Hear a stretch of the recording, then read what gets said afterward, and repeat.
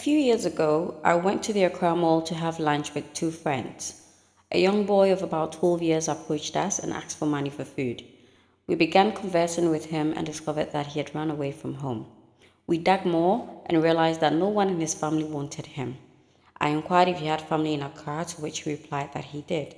He provided us the phone number of a relative, the grandfather, to call. The grandfather requested we inform him that he should contact his mother. He said, I don't want anything to do with him again.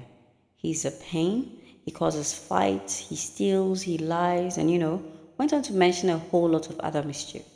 After that call, the boy requested that we called his father. When his father answered the phone, I looked at the boy and saw his eyes brighten, and a smile of hope appeared on his face.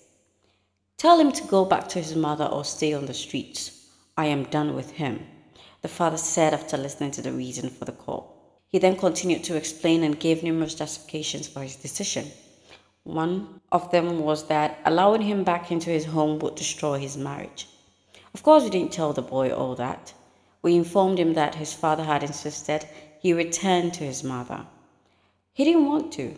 He said he didn't want to have anything to do with his mother. He asked that I tell the father that he promises to be a good boy if he gives him another chance to come stay with him.